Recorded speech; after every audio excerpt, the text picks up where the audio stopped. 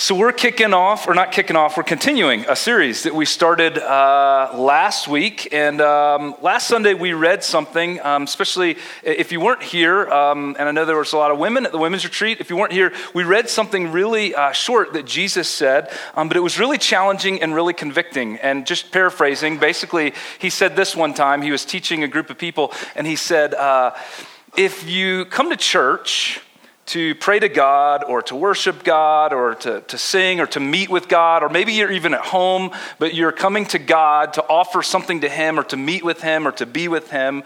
And in that moment you realize that there's a conflict between you and somebody else. There's something that hasn't been resolved or dealt with. There's something between you and someone else. I want you to pause and leave whatever you had to give to God, whether it's prayer or worship or a gift or money or time or attention or focus. Just pause and don't give it to Him. Go and deal with that first. And be reconciled to that person first. And then you can come back and meet with God. And that's really, really challenging. I mean, think about if we all took that seriously. If we didn't come to church, if there was any conflict in our lives that wasn't dealt with anyone else. There might be maybe 10 people here every Sunday, right? Because that's just really hard, and we face it all the time. There's always conflict we have with other people. And whatever you think about Jesus, and maybe you're sort of new to church, or maybe you're coming back to church. Maybe you grew up in church, but you left because it was tough, or you had a bad situation there. Or maybe you don't even know what you believe about Jesus, and there's some of those things that are parts of the Bible, the miracles or the resurrection or all that, and you're not sure about the whole Son of God stuff. But set all that aside for a second. He was like a master psychologist because he understood things about people and about human nature and about especially human relationships. And he understood what I think we all intuitively know, and that's when there's a conflict with one person in your life and it hasn't been dealt with, and there's emotions and there's stuff and there's words and there's actions, and it's all just still there and it hasn't been resolved, that's going to leak its way into every other aspect of your life. It's going to leak its way into every other relationship, even your relationship with God. So much so that Jesus says, hey, don't even come and meet with God yet, because if there's something going on in a horizontal relationship, you need to go and deal with that. That's where God wants to work in your life.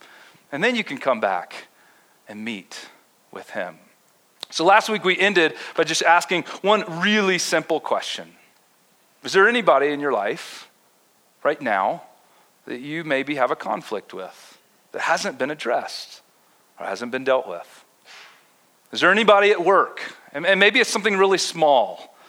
Maybe you just haven't connected in the right way, and something was said and a look was given and it never was dealt with. Maybe it's something bigger. Maybe it's something really big. Maybe it's somebody really close to you and there was a knockdown, drag out, one of those kind of things. But is there anybody in your life right now where there's some undealt with or unresolved conflict? We just ended with that question last week. And so naturally the next question is, well, yeah, there is. Most of us could say, yeah, there probably is. Well, what do I do with that? What do I do about it? And that's really what the next 3 weeks of this series are. How do you walk through those kind of conflicts in our lives? How do you walk through those things in very practical ways? And today I want to begin talking about that, and I want to actually give you 4 questions for you to ask, that whenever you realize there's unresolved conflict and I need to go address this, or I need to have a conversation, or I need to do something about it, I want you to ask 4 questions. And I'd love for you to just write these down. We give you a bulletin every time you walk in the door here, and we leave a lot of space on the front page for you to just jot down notes. So would you maybe just jot down these 4 questions today so you can take them home and think about them and reflect on them and begin to use them as you think about how to deal with conflict in your life. So 4 questions, and the first question actually comes from Jesus. A little bit later that day when he was teaching those people and he said that one thing about, hey, if you've got conflict, you need to go deal with it first. A little bit later, as he was teaching, he said something else, something that's actually a little bit more famous. Let me read it for you. This is from Matthew chapter 7. He said, "Do not judge, or you too will be judged. For in the same way you judge others, you will be judged, and with the measure you use, it will be measured to you." Now, this is a famous statement, right? Most of us have heard this, even if you didn't grow up in church, right? You've heard this all your life. Don't judge, lest ye be judged, right? Maybe you didn't even know Jesus was the person who said it, but yeah, he said it, and it's very famous. And the reason he said it is because he knew that we all love to be judges. We love to set ourselves up as judges. We tend to think that we're really good judges. We tend to think that we're the objective, neutral people that have the right perspective on everything, and that we can set ourselves up as judges, and we can look at any kind of situation or any kind of conflict with someone else, and we can determine what was wrong and what was said and who was wrong and who's to blame and what somebody should do about it. We love to be judges where we can stand back and sort of pronounce the verdict, but Jesus says, no. Don't be a judge like that, especially when it comes to conflict. And you'll see that that's where he's going with this. When it comes to conflict with another person, don't set yourself up to be a judge, because when you set yourself up to judge someone in that way, you got to remember, you're also going to be judged. Now he continues, and he says something that gets really to the core of what's going on with conflict with other people. Look at what he says next. He says, why do you look at the speck of sawdust in your brother's eye and pay no attention to the plank in your own eye? In other words, when there's something between you and someone else, what you tend to do is focus on the sawdust in that person's eye, right? This little piece, I brought a piece of sawdust. Can you see this, right? Why do you tend to focus on this little thing that's in someone else's eye, and the whole time you're ignoring, like, the plank, right? It's this crazy picture, but it's so memorable that he's saying you keep focusing on this one thing in someone else's eye, but you're ignoring this massive plank, this massive problem in your own eye. It's almost as if you're thinking about what they said, what they did, what their fault is, what part of the blame they share, what they need to do to make it right, how they need to apologize. And the whole time Jesus is saying, you're focused on them, but you're ignoring yourself. He goes on, it's famous, right? We know this image. He goes on to say this, how can you say to your brother, let me take the speck out of your eye, when all the time there's a plank in your own eye? You hypocrite, first take the plank out of your own eye, and then you will see clearly to remove the speck from your brother's eye. It's simple. You can't really fix somebody else. You can't even really judge someone else. You can't point out their part of the problem. You can't really focus on what they did or what they said until you back up and you ask the question, what's my part of the problem? What is it that I did? What is it that I said? And so to simplify this, I think Jesus would ask this one simple question. He would have us ask this simple question, what is my part? That's the first question we need to ask anytime we're facing conflict with someone else and we want to see that conflict get resolved. What's my part? What did I contribute to this? What is it that I said? What is it that I did? Before I even think about what they said or what they did or how they're to blame or what responsibility they have, I need to back up and first ask, what is my part? And I love the picture that Jesus gives, because he says, basically, you can't even see the situation clearly because you've got this huge thing in your own eye. So you don't even see the sawdust in their eye very well. You're not even going to be able to address the issue. You're not going to be able to resolve this conflict because you have this huge thing. You need to deal with this first. And in fact, once you deal with this, you might actually see the conflict differently. You might have a whole new perspective on what actually happened. But it all starts with asking the question, what is my part? So that's the first question that I think Jesus would have us to ask. What's my part? Here's the second question. Whenever you're dealing with conflict, what are my emotions? What are my emotions? Right? How did that whole thing, that argument we had, that thing that happened at work, that thing that happened over a series of conversations and weeks and months, how did it make me feel? What emotions did it bring up? And this is one that I really would rather just skip over, right? I don't want to ask this one, but it's really important to identify, what are your emotions? Are you primarily mad about this? Are you frustrated? Did something happen that made you feel ashamed? And why? Did something happen that opened up an old wound from the past? And what are the emotions associated with that old wound that just surfaced really quickly, that you didn't even realize were there, but they were there. They were under the surface, and they just came up really quickly. Was there some jealousy? Was there envy? Right? Was there resentment? Are you afraid? Did something happen that made you scared? Are you scared it's going to happen again? And what's behind that? Was there a sense of injustice you felt, and that's why you responded the way that you felt? What are your emotions in all this? David, King David from the Old Testament, he would pray these prayers to God all the time, and he would voice his emotions. Look at one of these prayers. This is Psalm 55. He says this: "Listen to my prayer, O God.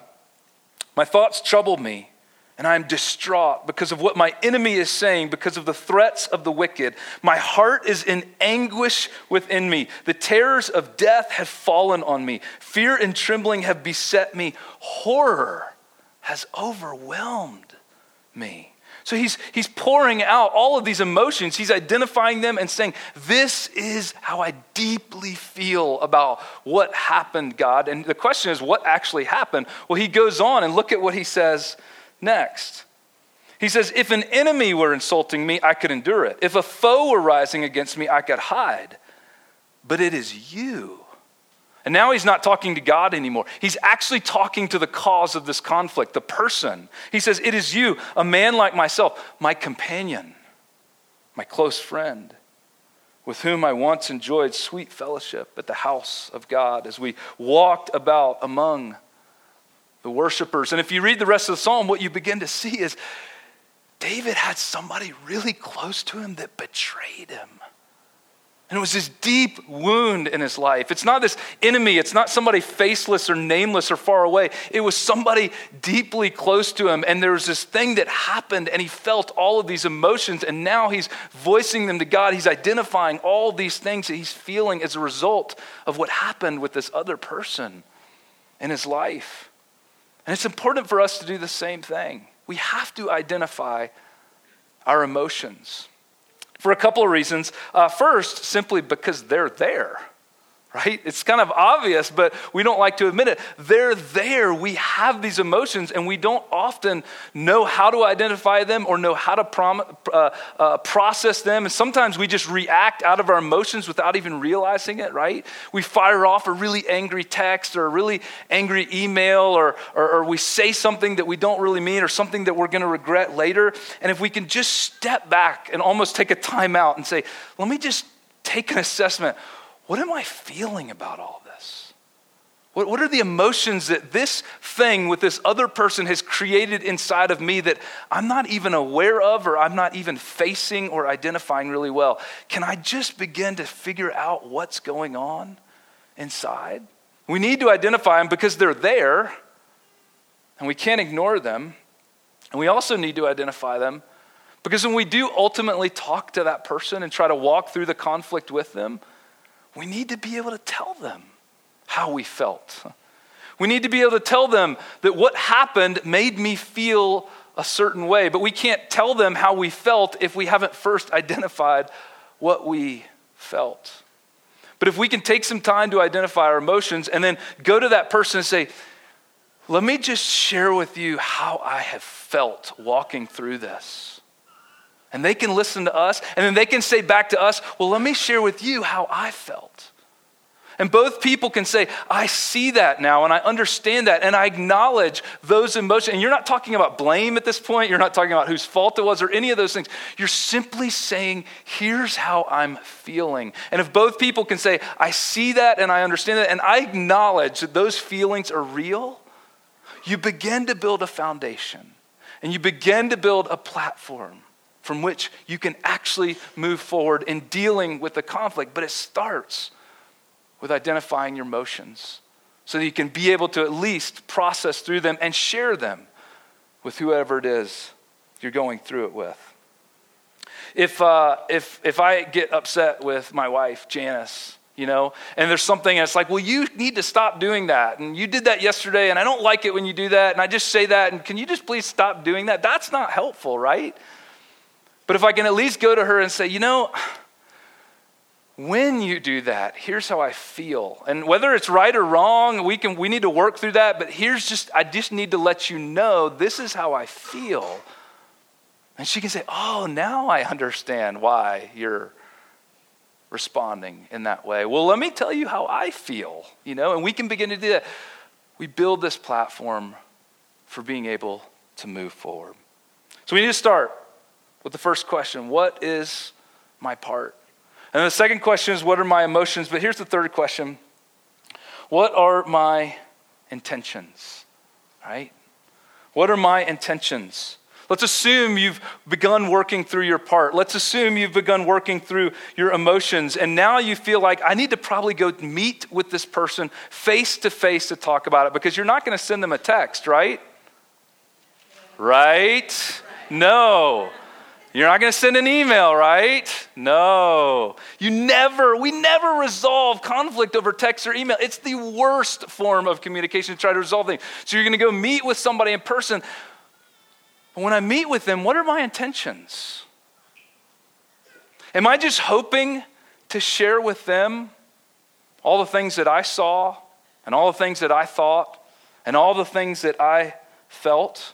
And am I mostly hoping to get them to see my point of view?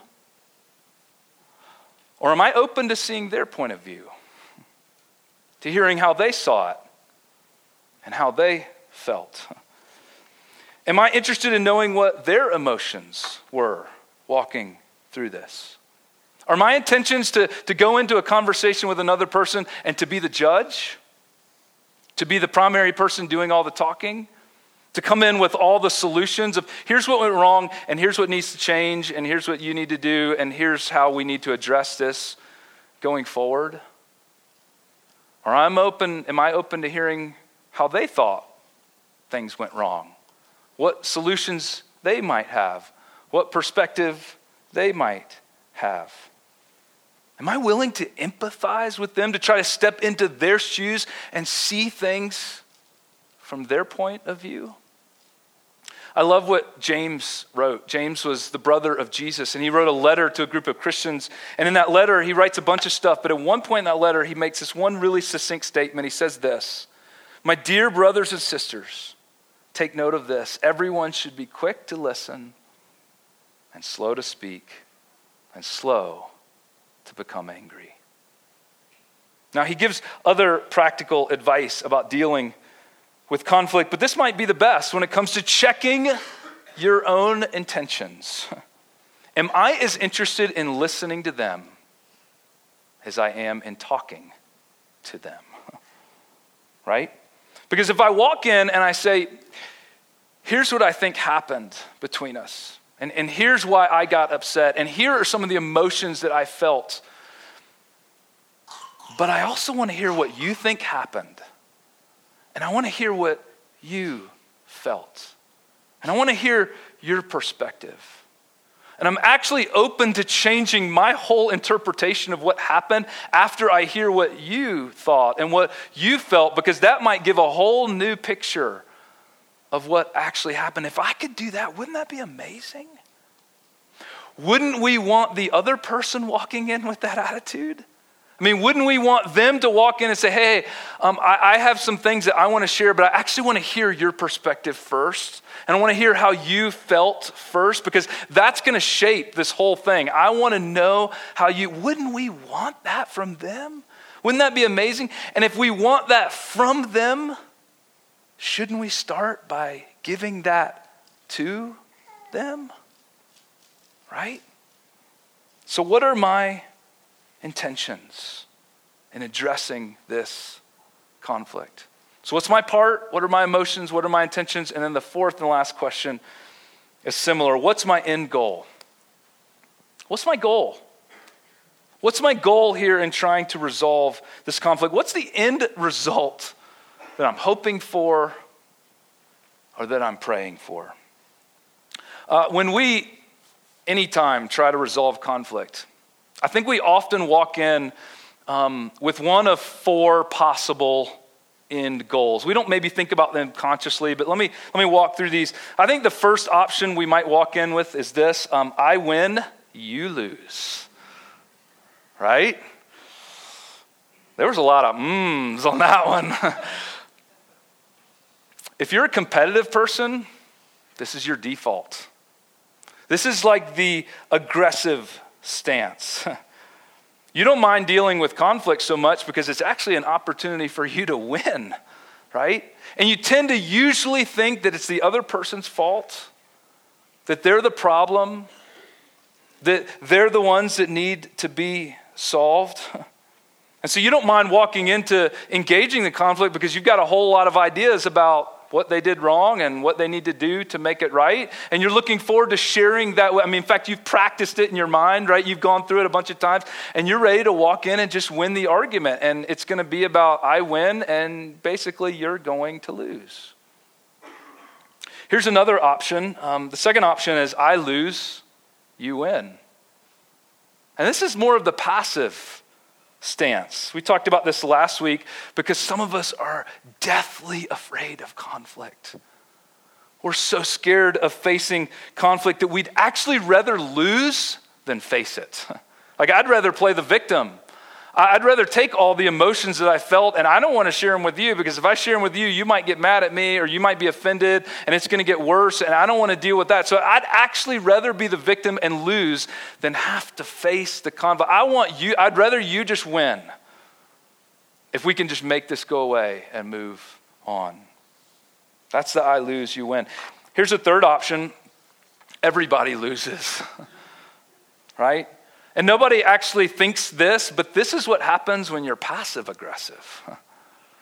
And some of us do this really well. All of us do this from time to time. We start off passive because we want to avoid the conflict because nobody loves conflict. But then we don't know what to do with these emotions that are bubbling up inside of us. And so we sort of blow off some steam or we say something really mean and then we take off, right? We kind of throw this bomb and there's more shrapnel and you're going to lose and I'm going to lose because it's not really dealt with very well. Or here's another passive-aggressive way we might approach it, is I'm not going to talk to you about what you did, but I'm going to talk to everybody else about what you did. And so the conflict isn't really dealt with out in the open, but it just gets worse and worse. I'm not able to resolve it. You're not able to resolve it, but everybody's thinking bad things about you now. And it's like everyone simply loses. There's a fourth approach. And you should have guessed it by now. It's probably the one that we should take. It's where everybody wins. Everybody wins. What if we went into that conversation or that process with this idea of, is there a win-win scenario here? Is there a way that we can navigate this where I can share what I felt and you can acknowledge that, and then you can share what you felt, and I can acknowledge that. And we can both empathize with one another. So there's empathy going both ways. We can get our feelings out there. We can start to build a platform. And then we can go through the difficult, hard, and messy conversations of figuring out what happened and what needs to happen moving forward. But in such a way that we all win. No one loses. We all win. And you might say, well, that sounds nice, but that's a lot harder to do in practice. And you're right, it is. That's why there's 2 more weeks left in this series, right? So we're going to come back next week and talk about how do we actually begin to have those conversations? What are the things that we need to say? And how do we resolve the messy and the difficult things? Or you might be sitting there thinking, well, doesn't it take both parties coming to the table with that approach that everybody wins? And what if you're in a conflict with someone, and somebody even asked me this after the message last week, they said, what if you're in a conflict with someone and there's no movement on the other side? What if they're not willing to meet you? What if they don't want to address it? What if they don't want to acknowledge anything? What if there really is a big problem on their side and you don't know what to do about it? You know what I think Jesus would say? Just focus on your part. That's all you can do. Before you address the speck in their eye, before you address what their problem is, all you can do is focus on your part. So would you be willing to ask those 4 questions? What's my part? What are my emotions? What is it that I'm feeling here? And then what are my intentions? Do I want to hear? Do I want to listen? Or am I more quick to speak and judge? And ultimately, what's my end goal? Is it to truly make peace and be reconciled? Because I think that's what Jesus would want for us. Let me pray.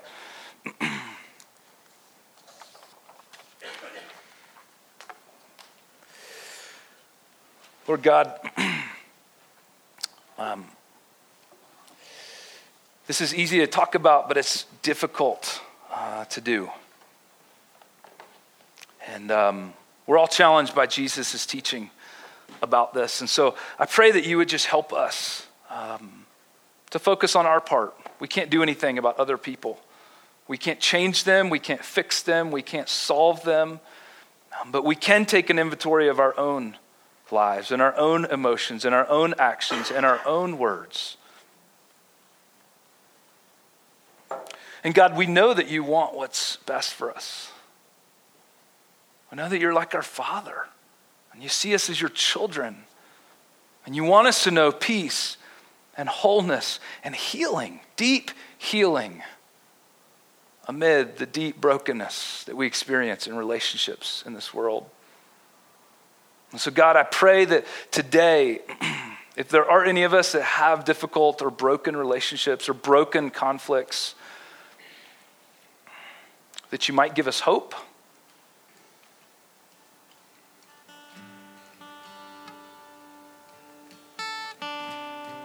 And that ultimately we would know that you love us. And you want what's best for us. We pray this in your name.